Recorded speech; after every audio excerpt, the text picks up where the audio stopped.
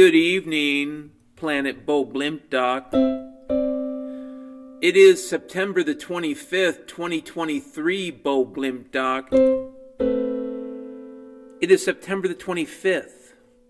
I don't give a fuck what time it is. It's probably about 6 o'clock. If you care about time, if you care about space, if you want to save the wretched human race, tell me something about time. And I'm going to make a change to the microphone really quick because I'm noticing a rattle and an agglomulation, and chances are it'll create frictizoid. None of which helps a podcast when you're thinking about it.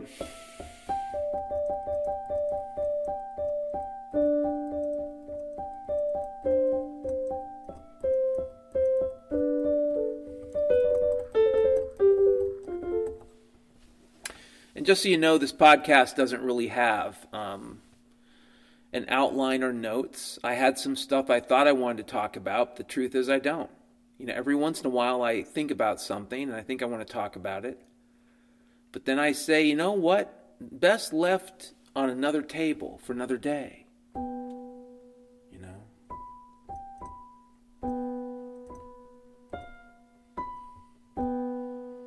What are we going to talk about? We're going to talk about the rain. We're going to talk about Giardia. It's worse than Giardia. It's an STD I invented. It's special to me, oh yeah. Named after Michael Jordan. Not that he had it, baby. But he is so awesome and powerful like Giardia.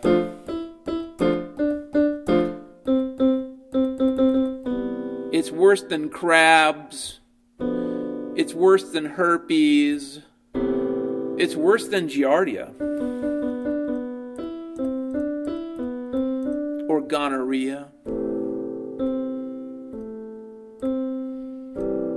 It's gonorrhoidia. It's gonorrhoidia. Anyways. You know what? There's no Michael Jordan STD. Forget what I said. He's pretty cool. But, maybe there should be. You never know. Name things after powerful, cool people, right? But it's wrong.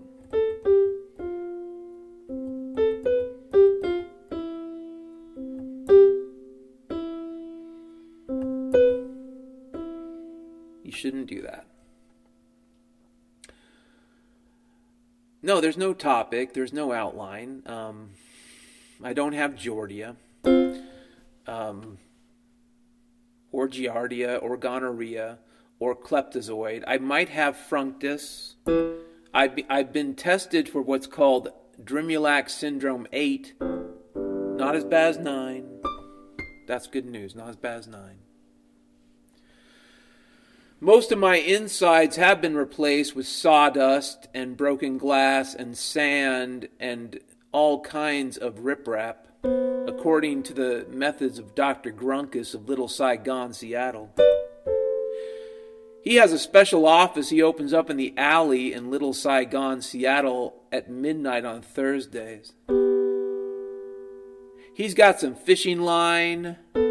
He's got this, needle. He made it all bent up. It's only a little rusty. He's got vodka. He's got a tent hammer. He'll put you out. He'll clean the wound if there's any vodka left. Grunkus likes a snifter. He'll take a little glass. Pint glass. But that's my primary care physician, Dr. Grunkus of Little Saigon. He cleaned me out, he cleaned me in, he took my insides and put them in a bottle full of gin. He tore out space and replaced it with time. He found a green slime. He said, we don't need to know.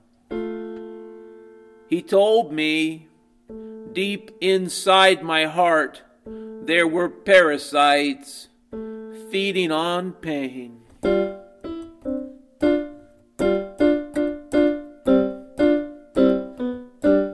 Yeah, feeding on pain.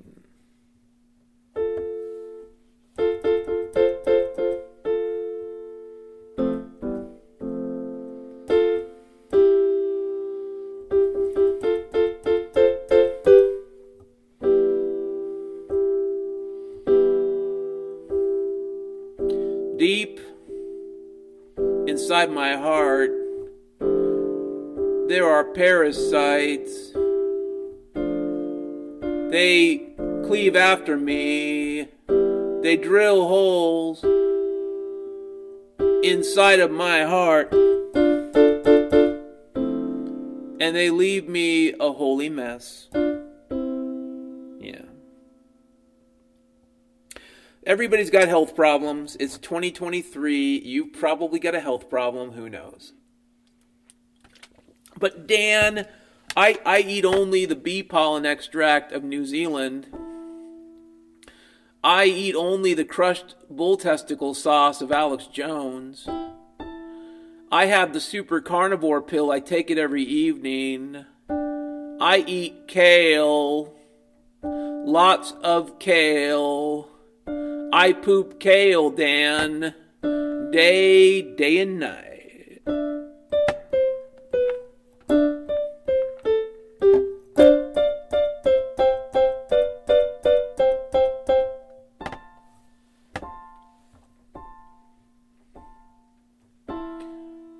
I love kale, Dan. I have a painting of kale. It's hung in my, in my bathroom. I named my first kid Kale. Yeah, you're healthy, you're fine, I'm sure you're fine. Maybe you are. God bless. I'll say it. I'm mostly healthy. I got a little bit of a cold, big deal. After driving on that, pestilence-ridden Greyhound, I'm surprised I didn't end up getting something that would kill me. Not because of the people, but because of the fucking Greyhound. That thing was shit. It was a steaming pile of shit. The company's shit, I'll just say it. It's true, they're cheap. And it might be the case that if you've got no other fucking option, the Greyhound is for you. But keep in mind, you might not get there. That's another motto of Greyhound. That's on a poster. Greyhound, : you might not get there. And I can speak about that from experience. You might not get there.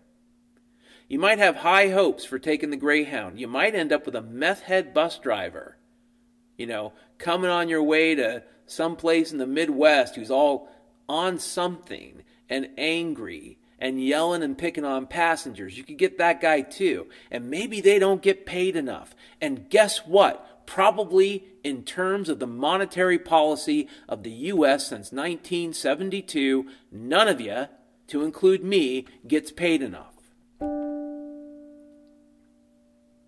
If you are wise, you know that inflation never went away. It didn't.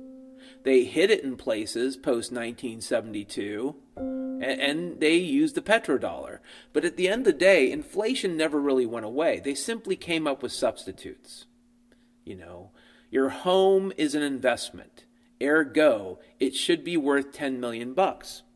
And it makes sense up to a point until you've got homeless people everywhere, right? But what if your home is supposed to be a home? Like food is supposed to be food. And we probably wouldn't want to have credit default swaps and bundled mortgages or whatever the fuck, food loans. It would be insane. If we applied the logic of the real estate world to food and water, it would be fucking crazy. And yet, you try to explain that to people, and they give you that kind of look like you're trying to steal money from them. Excuse the idea that Fannie and Freddie, when they went into the mortgage market, became like, what, 50 or 60% of it overnight.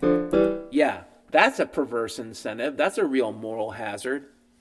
Ignore the fact that the Federal Reserve has been extremely friendly to the people that want to bid up shelter.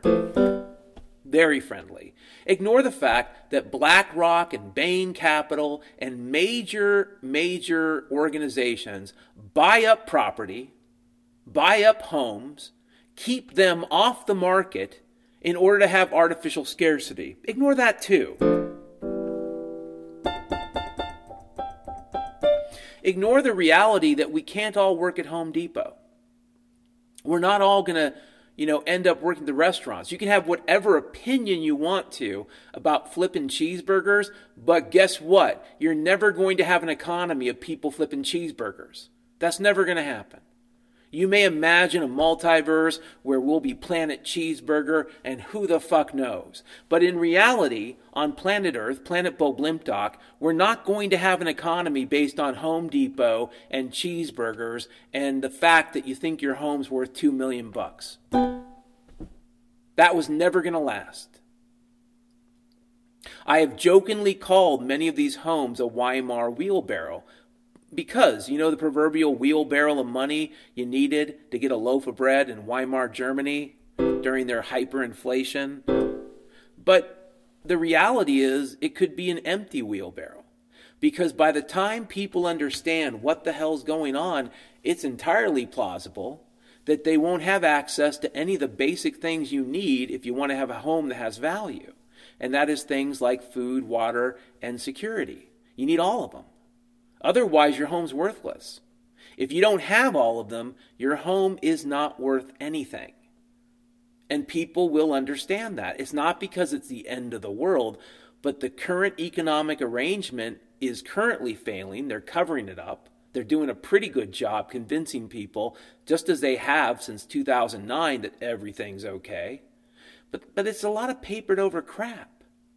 And the real economy, the real people out there are suffering just as bad today as they were 10 years ago. And there was never recoveries or some period of greatness. It was a lot of printed money to keep the show going. But the show is almost over. It was probably coming to an end in the summer of 2019 for those sensitive enough to see what was going on in the banking system. But then you had the COVID, global austerity, and then you had a whole bunch of other things. And it kind of kept the lid on the bottle. It did, and it's still working. The Ukraine war serves the same purpose. It creates a sense of fear. It provides an excuse for Keynesian spending. And frankly, whatever hanky-panky Jerome Powell has to do to chase the tiger and run from the bear, he's going to do.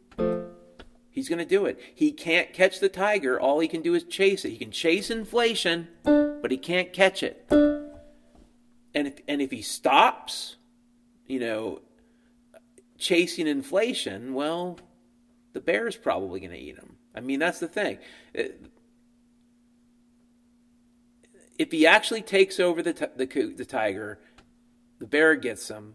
If he runs back too far and, the bear, there is no way for him to win. There is no way out. I think he knows this. I think he must. You look at pictures of the guy, and he knows that he's in an impossible circle jerk. People say, he's like Volcker. He's not like Volcker. Volcker would be at 18% right now, maybe 20%. That's what Volcker, and he wouldn't talk in basis points. What kind of crooked commie crap is that? That's the crap you come up with when you got to keep rates pretty low to keep them home buyers and sellers satisfied. But when I was a kid, they didn't really talk in basis points. They didn't. They talked in full percentage points. It went up 3%. It didn't go up 300 basis points. That type of Soviet nomenclatura serves one purpose, and that is to confuse people about what the fuck is going on. The reality is Jerome Powell cannot subdue inflation. The reality is that if he raises rates too high, he ends up crashing the economy that way too. He can't print money. He can't go back to quantitative easing. He knows this. That will be inflation running away. There's no way to win. So it's one of those things where I said I wouldn't talk about the news, and this is true. But it's one of those issues that I get a gripe about.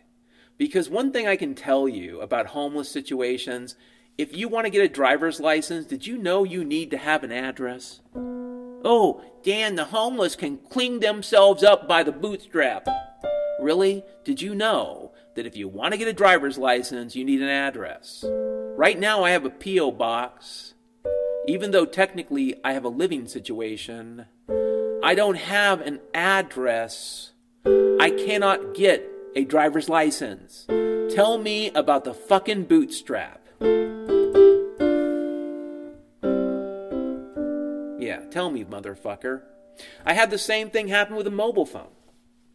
A friend wanted to actually just get me a phone. I went to the AT&T store. They asked me for my driver's license stuff, and you know, they said it had to be the same person who bought it and everything else. People will oversimplify how easy it is to crawl up out of homelessness. Hell, I haven't even seen the worst of it. I've seen glimpses. I've been at the park. I'm currently sitting on a beautiful piece of property in a wonderful situation, and I'm not exaggerating or being facetious or joking. I lived in Little Saigon. I saw the brutal homelessness. And if you understand that there are brick walls, there are catch-22s that prevent people from getting out of that situation, if you can understand that, then maybe you can reach a point of empathy. And that doesn't even go to the reality that if you do make mistakes, if you do let that anxiety and depression and hell get to you, then maybe you do start doing drugs. And it gets worse and worse. And people say, put them on McNeil Island. Put them in a fucking barge. And I think about the types of things people have done to each other throughout history. Like during the French Revolution, did you know? Did you know the guillotine was very, very theatric, but it wasn't quite fast enough? So during the French Revolution, the revolutionaries during the terror would load up their criminals onto barges in the Seine. And then they would sink the barge, probably 15, 20 minutes, whatever, maybe an hour. Nobody's holding their breath for an hour.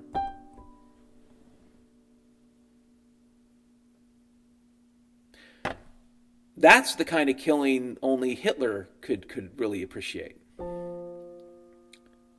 And when I think about the attitude of a lot of people towards the homeless, and how fundamentally irrational it is to not take a proactive approach, to not triage, to not do things to get people off the street so they're not ruining your business, when you understand that it's not just that they're being mean-spirited, but they're fucking crazy. Because the value of their homes would go up, the value of their businesses would go up if they did something. I'm not saying that every homeless person's a good person. Hell, that's not true. But I'll say this, if your main issue, as I've said so many times before, is that they're crazy and they're criminals and they're drug addicts, well, gee whiz, welcome to the Senate and House of Representatives. Okay? Welcome to just about every politician out there. Crazy, criminal, addicted to drugs, probably in a lot of cases. And so I'm not saying, well, Dan, are you saying that means homeless aren't bad? No. I'm fairly certain there are homeless that are bad people. But I'm also certain there are families out there that drop off the radar and it becomes almost impossible for them to escape. And so if you want to fix, if you're one of these Seattle is dying crapheads who take seriously only the opinion of the police department, if you actually want to solve the problem, you're going to have to get real. And it's not going to be super cheap, but if the budget of Seattle is $7.4 billion, I think you could scrape the money together to put together a decent triage program. Triage, okay? Isolate the people that are drug addicts and criminals. They are the folks that you can direct towards the cops if you want to, if you need to. Isolate the families and keep them intact. And then for single adults who are really no threat, who simply want a way out, isolate them. Triage the problem. And probably within a few years, maybe people will show up. I'm homeless and I want to go to Seattle. Folks, it's like the beetles that are eating the trees in California. If the forests were in good shape, the beetles would have nothing to eat. They're not the cause, they're the wrecking crew. Okay? If Seattle became a magnet for every homeless person, well, number one, I think you franchise the idea. You get other cities to do the same. Maybe even convince other cities around the world. Do it right. Understand these are human beings for the most part who are simply at the bottom rung and in a lot of cases living in hell, and they're pretty much convinced that you all hate them. And me, personally, I don't know what to tell you. I've always kind of dressed like a homeless guy, especially the last decade. And so I get the looks. Like, oh, look at him. He's some type of craphead. Could we put him on a barge and straight a wand of Fuca and then sink the barge with, 1,000 others?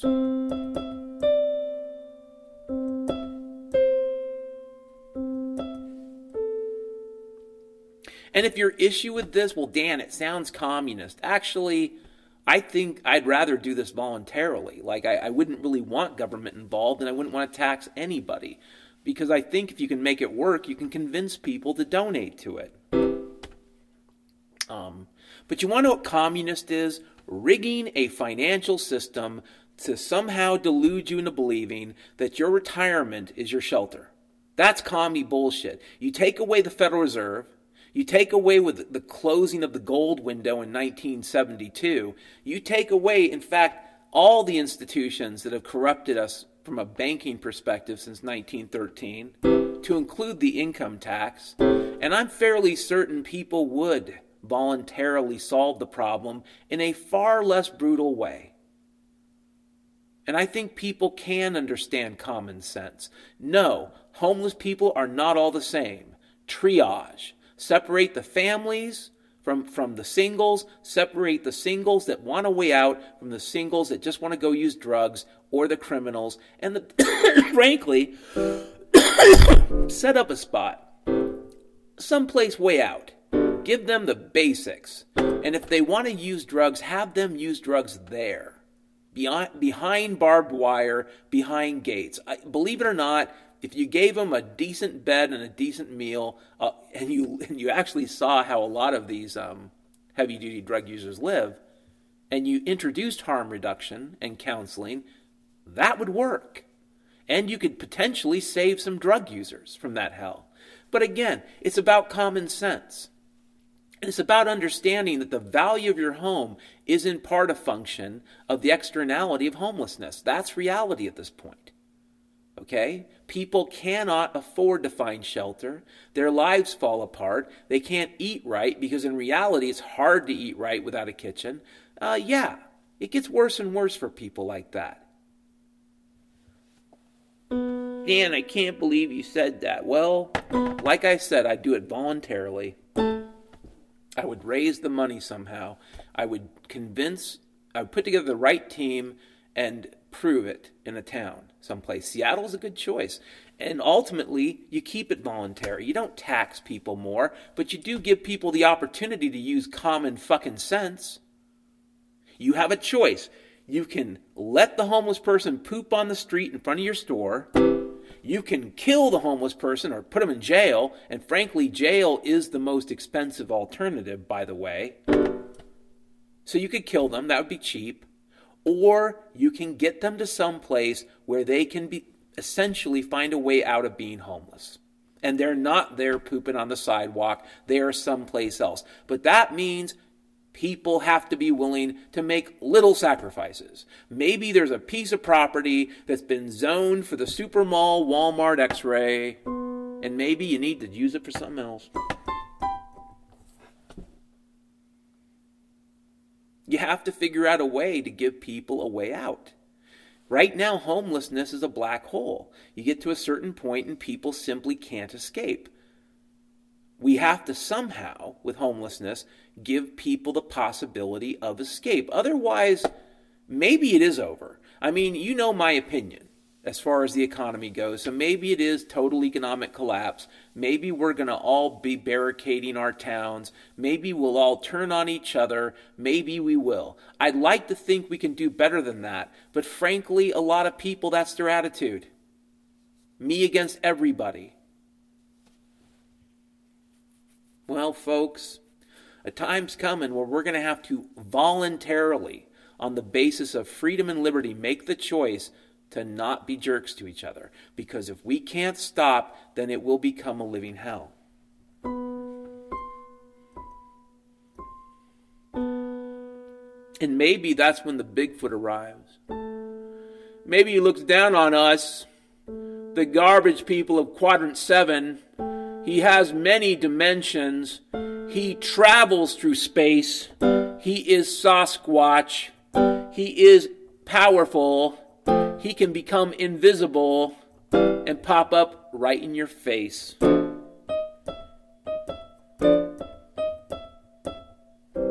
That's right, Sasquatch.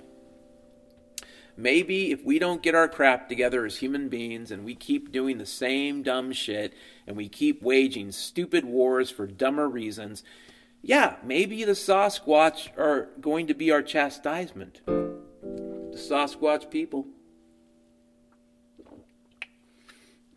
Maybe they've been planning this for centuries. They've seen us. They've seen what we do. What we do to our own families.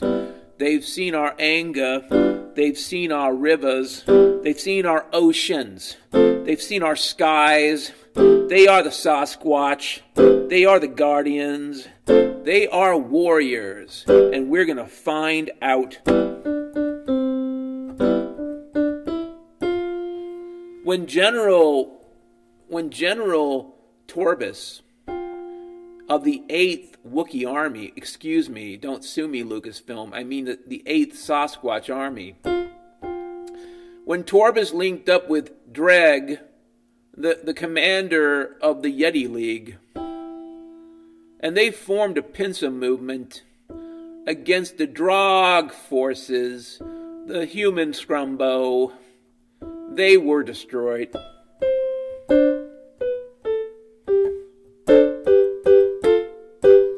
These ain't Ewoks. These are 15 feet tall. They got photon cannons. They got missile launches. Just because you see them naked only means they're Danish.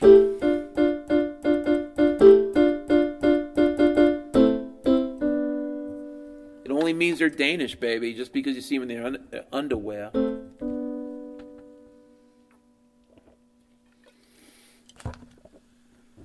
And I get it. There's this dissonance, this recognition from the perspective of the home buyer that I might have been swindled. And this happened to a lot of people in 2008. They got swindled. And then they, did the quantitative easing and the top one and the top two, and they did all the bond buybacks and, QE1, QE2. Oh, was there a QE3? Asked Janet Yellen about Belgium. And low rates forever. And they were low for a long time. And now that, what are they at? 5% or something? But the problem is, I think inflation, real inflation, it ain't 6 or 7%. I think it's closer to 10. And they're hiding it. They're lying about it. Manufacturing companies are going along with it. It's called, down serving, where they reduce the amounts, they reduce the size.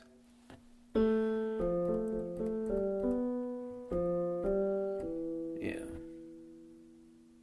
Just add some water to the maker's mark. No, it's a situation where if we could choose liberty, if we could choose kindness over communism, if we could learn how, finally, somehow, learn how to live with each other and solve problems without the threat of force, if we could somehow do that, I think we'd have a fighting chance. But the problem is, the solution over and over again is let's do something, by raising a tax and adding more laws and more cops, more prisons. Yeah, that's not going to end well. It already isn't.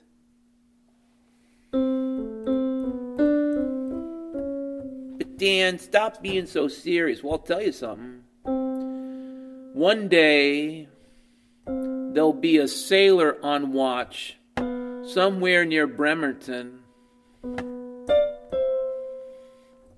It'll be early in the morning. It'll be time of the sunrise. He'll see something weird coming at him from all directions.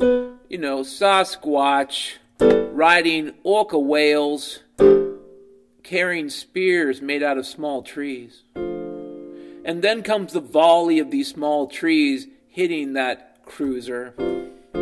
And the captain wakes up and the crew wakes up. They break out the Vulcan cannon, or what they call the Sea Whiz. It's the cheese whiz of machine guns, but it doesn't work. The Bigfoot spear hits the Sea Whiz. It knocks out the missile systems. They're all getting scared. They start handing out the rifles and handguns. Oh, we gotta defend borders.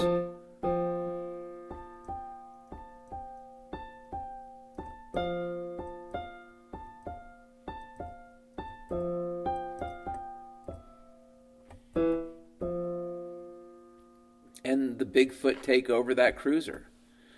And they attack various parts of Bremerton. And eventually the Bigfoot with the raccoon people, the crow people are neutral. The crow is a neutral creature. The crow is cynical and observant. The crow has a sardonic wit and is urbane. The crow understands that it loves the McGriddle, the one that McDonald's throws away. The crow loves our crap. The crow loves our popcorn. The crow is a connoisseur and loves the human garbage.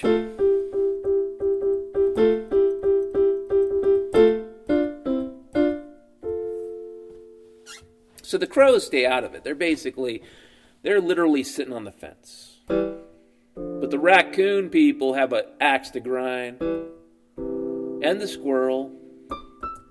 The squirrel people join with the Bigfoot and the raccoon and the orca.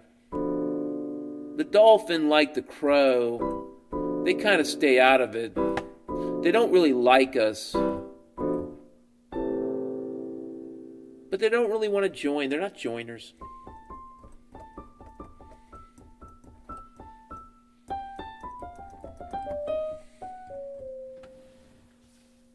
Let's check the time, because I've been ungumbulating for over 65 strinctus, and that amount of ungumbulation produces strogulometus. Yeah, I guess I did rant there about the homeless thing, but I've been thinking a lot about it, and maybe selfishly, because, I know people who've been in the situation.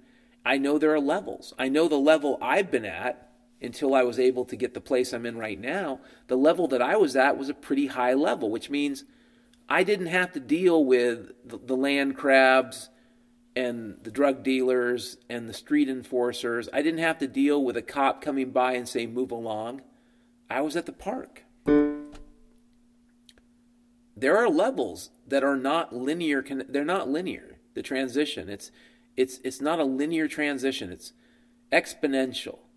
The levels that you go down. It's a logarithmic scale at least. And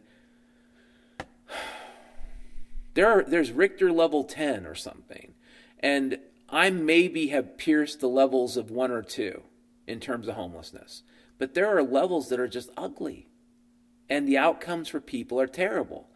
So what do we do about it? Do we bitch and moan about it? Do we try to do something? What am I really doing other than just yelling and screaming? But what I am certain of, no matter what we do, is that if we approach the coming future with the same attitudes we've had, it's not going to be pretty. It's not going to be. And if you think you can build enough prisons, you're confused. You can't. If you think you can hire enough cops, you're really confused. You can't. And if you think you're going to build robots to round people up, you are even more confused. More confused. But we still have a choice. We do. How we respond to the future can be done in a rational way, where we try to come to a reasonable consensus about what's going on and how we solve it, and do so in a voluntary way. Or we can, point guns at each other and threaten each other and steal resources until when? Until, like in the Goodfellas movie, as I've said before, you've stolen everything you can from the restaurant, then what do? You light a match. But is that really the legacy, the philosophy that we want to leave behind? That the way we dealt with the future was just by being giant pieces of crap? Hey, we can't have it our way, so let's push the button. So who knows? I am going to work on a fictional series called Bigfoot War 1. I expect to be able to get it out there soon enough. I hope I do the first chapter this week. If I do, about 2,000 or 3,000 words. And once again, before I move on, that whole Michael Jordan thing was not a racist thing. It was just, I don't know, this silly idea in my head about famous people and how you can name diseases after them. Of course that's wrong. Let's just get over that. But yeah, I want to work on a fictional series, Bigfoot War 1. I have an idea for chapter 1. I want to do a couple chapters a week. We'll see what happens. It might be crap. It might end up being terrible, and that's what it is. You can either try or you don't try. That's it. Do I think it's the end of the world? I don't think I would still be really trying if I thought it was the end of the world. I do think some crazy shit's about to happen. It doesn't mean it's all going to be bad. I have no way of knowing, but I have a hard time believing, given the amount of deception going on, that it's anything good. Does that mean it's the end? No. But I do think something ugly's coming, and it's going to be the question of how do we respond? And for me too, let's say nothing ugly's coming. Let's say it's something else. Let's say it's the utopia of living in condos on Mars. How do I respond?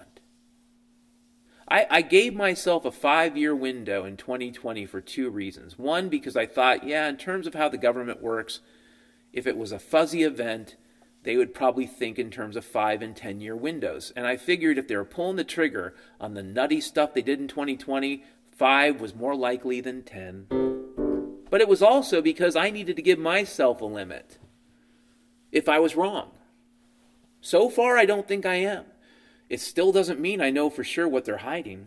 And it could be simply, as I said in 2020 in that podcast, I think Bank Holiday, in March 2020, it could be, the U.S. dollar basically losing all of its value and a dollar collapse. It could be. That might be the best case scenario we're looking at.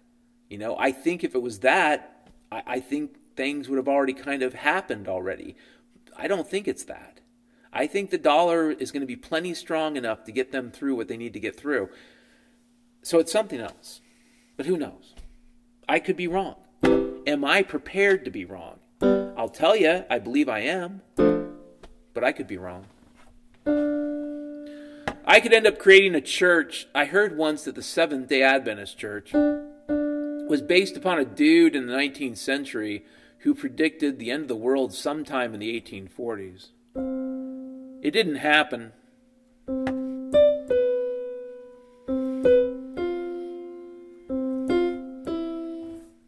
There were these crazy people in the, 1350s, 1340s, who wandered around, during the Black Plague. They screeched and screeched and screeched, "It's the end of the world." But it wasn't.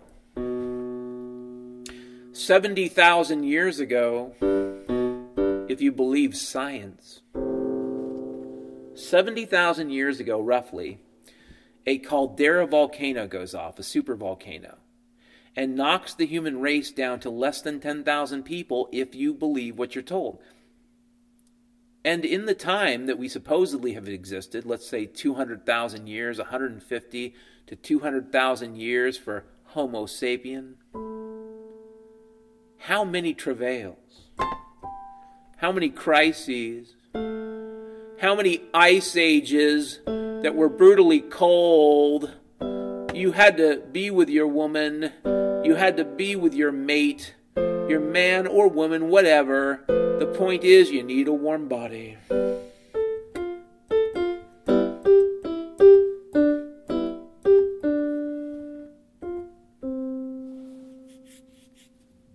Humans can endure. We can.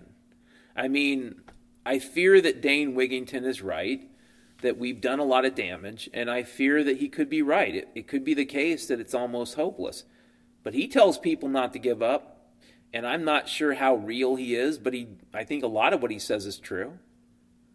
And that's good advice. Don't give up. Do I think all the solutions involve handouts and stuff? At this point, and I stick to what I said in 2015, 2016, when I said things are going to go crazy in about 5 years. It's a lot like a toilet bowl, a dirty toilet bowl. You know how there are crusties on the side of the toilet bowl because it's dirty? Chunks of dried poop and other scrumuli. Well, a flush is coming. And that dried crap, it's your lifeline. Hold on tight, baby. That's how you don't go down. That's how you don't get flushed. Find a crusty on the side of the toilet bowl.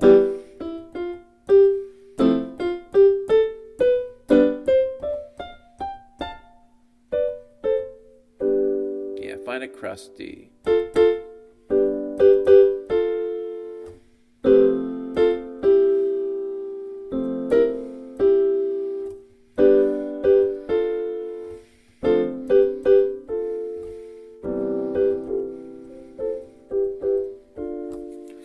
Fuck, I'm fucking up. Yeah. But that's gross, Dan. You're saying we have to hold on to a dried piece of shit on the side of a toilet bowl to survive in a proverbial, metaphorical, non-literal sense. Yeah. That's your best course of action at this point. I don't think, if they're geoengineering, they're not going to stop. And the amount of time left that they can do it, I think, is measured in months. So if you want to stop geoengineering, here's my advice. It's probably going to stop on its own. I think things will fall apart enough for that. I even think Dane Wigington would understand that perspective if I ever spoke to him, that this idea that it can continue through an economic collapse is absurd. It's absurd. They won't be able to make it work. They can make it work now the same way they made a lot of Latin America work for a lot of the 20th century, and that was by printing money and handing out bricks. They did that in Afghanistan too.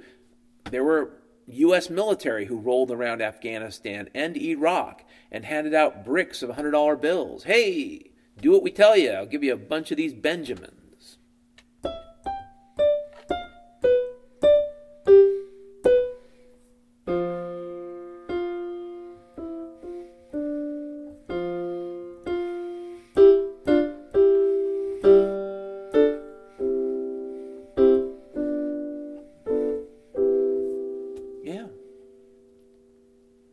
The problem is the dollar ain't what it used to be. The problem is there are other countries and economic blocs that are using their own currency right now to include settlement through trade with raw materials, gold, silver, oil. They're doing other things. And we can blow them up and we can kill them, but really, is that actually going to stop it?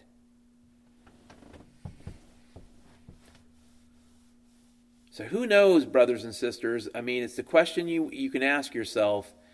Do you need to stop the geoengineering? Do you need to stop the war in Ukraine? Do you need to worry about the feds breaking down your door to steal your Ruger 10/22 and your banana clip?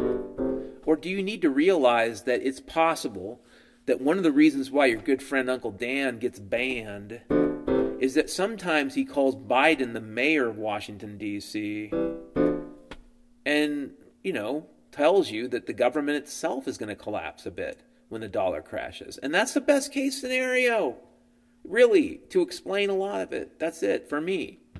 It's also possible I'm wrong. And sometime in 2026, we'll be heading to Mars because we just landed on the moon. And I'll get a first-class ticket on the Elon Musk Nightlight Special. Yes, I will go to Mars. I will have flying cars. I'll have a telephone that fits inside my brain.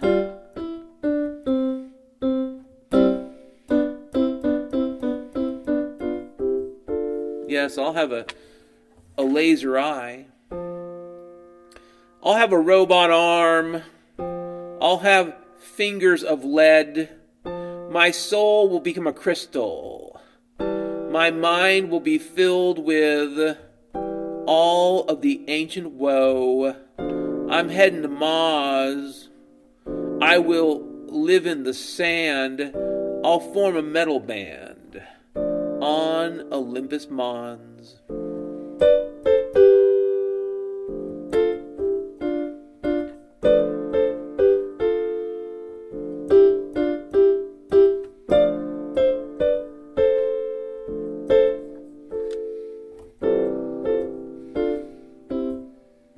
Yes, I'll form a metal band on Olympus Mons. I'll travel to Mars. I'll admit I'm wrong. And I hope I am. I hope I'm wrong. I hope all the magical crap they talk about in popular mechanics and popular science and all the carbon capture and all the, we don't really know what's going on in the Arctic. Maybe the Arctic is going to have a magical amount of ice next year and it'll be just like it was 100 years ago. You never know. You never know. It sounds like they came close to a blue ocean event this summer, so we'll see. It's like what Dr. Freckles said. If the government tells you something's going to happen in 100 years, you only know one of two things is true. A, it'll never happen. Or B, it's already happening. We'll see.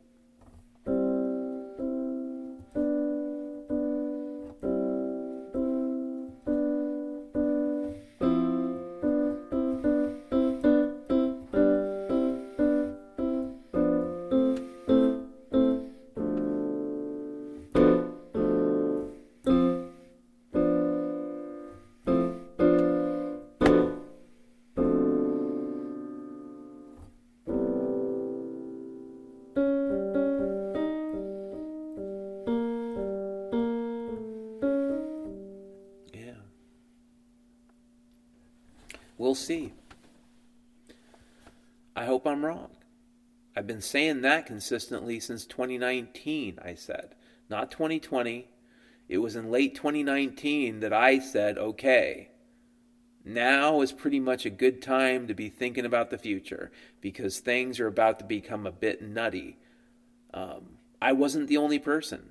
And I think, as I've said, a lot of people had a spooky intuition that a lot of the nonsense was coming to an end on one level. Like many of the quote-unquote hidden truths, the occult, which that's what the occult means, something that is hidden, that many of the hidden things would be revealed, and that did happen. We learned a lot about humanity during COVID-19, whatever the hell it was. Okay, we learned a lot. And there's a lot of that we can't unlearn. And I think children learned a lot about adults during 2019. And it's hard for me to believe that the people who run the world would take a wrecking ball to human civilization in such a way if they had some type of long-term plan for us. It's hard for me to believe. It's a tough sell. Just like the reset, it's a tough sell because they had the power to turn off the world. What power did they lack? What did they need? They didn't need one world government. They already had it. They had it through every crooked arrangement, every secret treaty. They had it through the WTO. They didn't need a secret cabal. They did it in the open. They had the power. So that's the question I ask myself, just like the Fukushima question. These are people with yachts. Well, what does that mean, Dan? Well, people with yachts like to enjoy them. But why the hell would you want to sail around a Pacific that is being more or less kind of slowly killed by bleeding radioactivity from Fukushima? The fact that the world didn't swarm around Fukushima, ignore the Syria crap and hype, ignore all the wars, stop the wars, let's focus on Fukushima. The fact that they didn't told me a lot. You don't invest money, you don't invest resources in something that isn't going to last. That's the lesson of Fukushima. That's the lesson of every crooked little pod building they build in Seattle, like little tumbleweeds in Seattle and San Diego, other cities. When that first nuke goes off, they're going to blow like tumbleweeds. I lived in one of them. And I imagine myself, after an overblast, tumbling my way to Lake Washington from Little Saigon in my tumbleweed podment. All 150 square feet for $1,000 a month. Amazing. And frankly, I didn't hate it. Because my Disneyland isn't out there. It's in my head. So I didn't totally hate it. But, folks, nothing I see looks like the powers that be are worth it, that really want to invest in the future. They're doing stopgaps to basically keep people happy. They're doing lots of stopgaps to keep people participating. They're doing the QAnon and the Trump and the RFK Jr. to keep people believing that I can just vote next year. They're doing everything they can with bread and circuses to keep the quote-unquote Romans under control. This doesn't bode well, okay? This is not a setup for the pyramids on Mars psyop. This is a setup for like I said, it's Goodfellas. They go into business with a restaurateur. They steal. They take out loans. They rip that place off until there is no flesh left. And then what do they do? What do these gangsters do? They light a match. And that's, in my opinion, if you're looking for a best case scenario, that's what it is. And it could be just merely economics. It could be the reality of peak oil. But in my view, it's something else. I don't know. We'll see. We'll see. The dancing nurses will show us the way. They will dance like banshees, dance like witches in Macbeth. They'll tell the tale of the narrator from a dark angle. Oh yeah, bubble and trouble. Give me a note. Give me a wood. Give me eye of newt. Give me a cat's paw.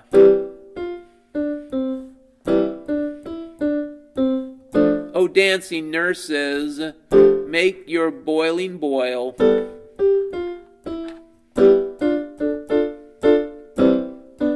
Toil over the soil, right? I don't know.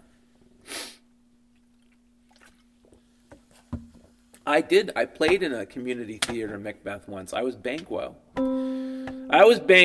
And he's a tragic figure in Macbeth. Oh, he's a friend of Macbeth. Yeah, well, friends of Macbeth, baby. They don't do so hot. I was Banquo, and I was vanquished because I was a fool.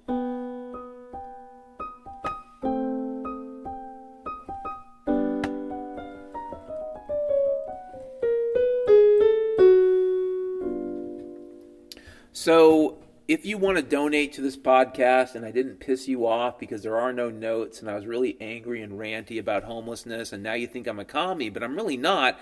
I simply recognize a a disaster of socioeconomics, a natural disaster of socioeconomics when I see one.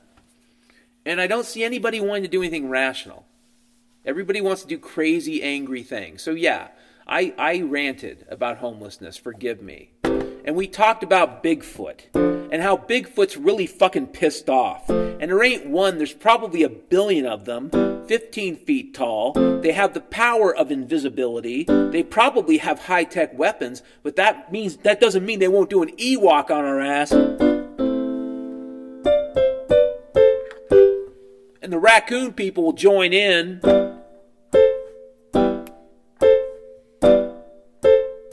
But the crows will stay out. They're on the fence. They like the McGriddle.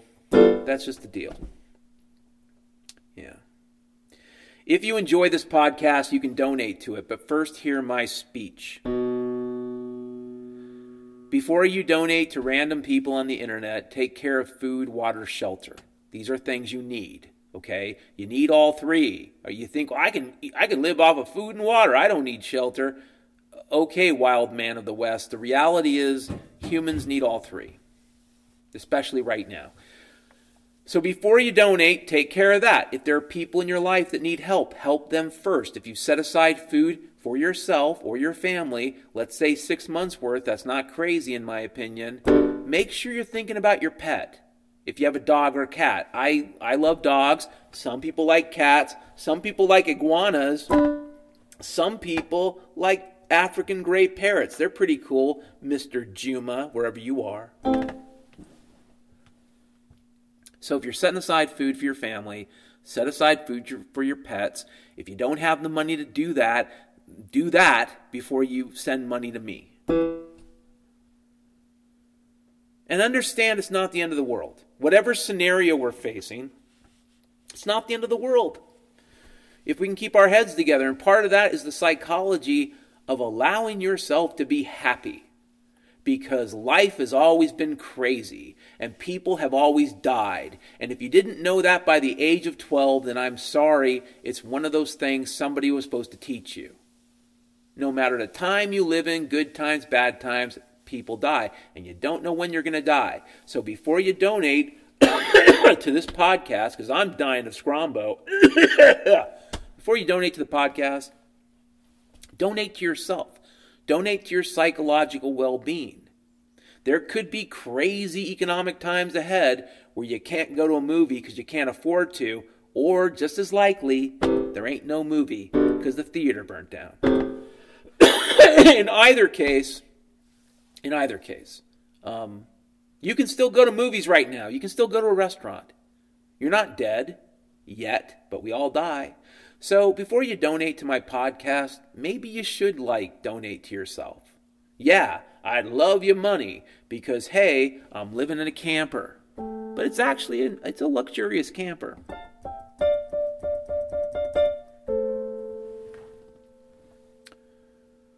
But if you've done all these things and you're a Texas billionaire, and you ride down the street on a horse shooting golden 6 guns into the air like, pew, pew, I'm a Texas billionaire. You can give me your money. You can give me millions of dollars. I'll go to a casino. I'll win big.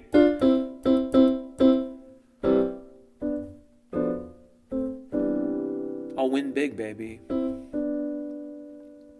You can. It is Monday, September the 25th. I don't know the time. I think it could be 7 p.m. It could be later than that. I don't think it is. I think it's about 7 p.m. Pacific Standard Time, but it could be earlier. Wherever you are, whatever you're doing, remember and understand it's not the end of the world. I'm telling you, I think that they're lying to us about stuff, but that doesn't mean it's the end. And also, I could be wrong, and also, the Chinese symbol is so often said for chaos and opportunity is the same symbol. Well, maybe we can learn something from that. There could be opportunities in the future to be better people than what we are today. We could be stronger. We could be braver. We could look into the darkness and say, not today. Today I'm going to light a candle. Today I'm actually going to do something rather than just be angry at the chaos. Instead of complaining that my Starbucks was a little late, Maybe instead I'll count the things that worked out well, because the list of disappointments could be a long list of brothers and sisters. The list of disappointments could be an anchor that holds you back. Don't focus on the disappointments. I gave that up 10 years ago. It happened at this one restaurant in Seattle. I was working for Microsoft, go figure, as a contractor, and I was having breakfast. And it was one of those experiences where I said to myself, there's something wrong. I just paid $30 for cold eggs and undercooked bacon and potatoes that basically tasted like something that they had 3 weeks ago. $30. Here's the deal. I could focus on the disappointments or keep track of the things that weren't disappointing. For example, if you live in Seattle, there's a great Chinese restaurant called Snappy Dragon. I think they still exist. There used to be Nate's Wings and Waffles before the COVID. Maybe they're back. And if they're back and it's the same Nate's Wings and Waffles near Seattle U, they're pretty cool.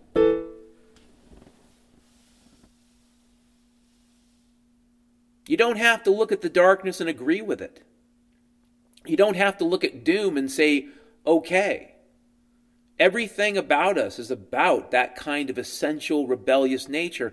We do not have to go quietly into that good night, that night, as that poet once said. We don't have to. We can scream and yell. We can defy it. We can.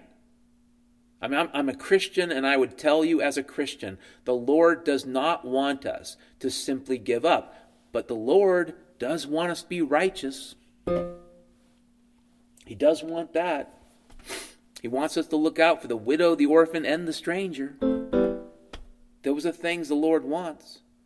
But He doesn't want us to simply give up. So let's not. Let's at least imagine the possibility that in the face of great darkness, voluntarily, as free people, not as drones, not as slaves, not as soldiers, not as some kind of crooked mass of nothing, I mean as individual human beings, we can choose to be free and we can choose to be righteous. Have a great rest of your Monday.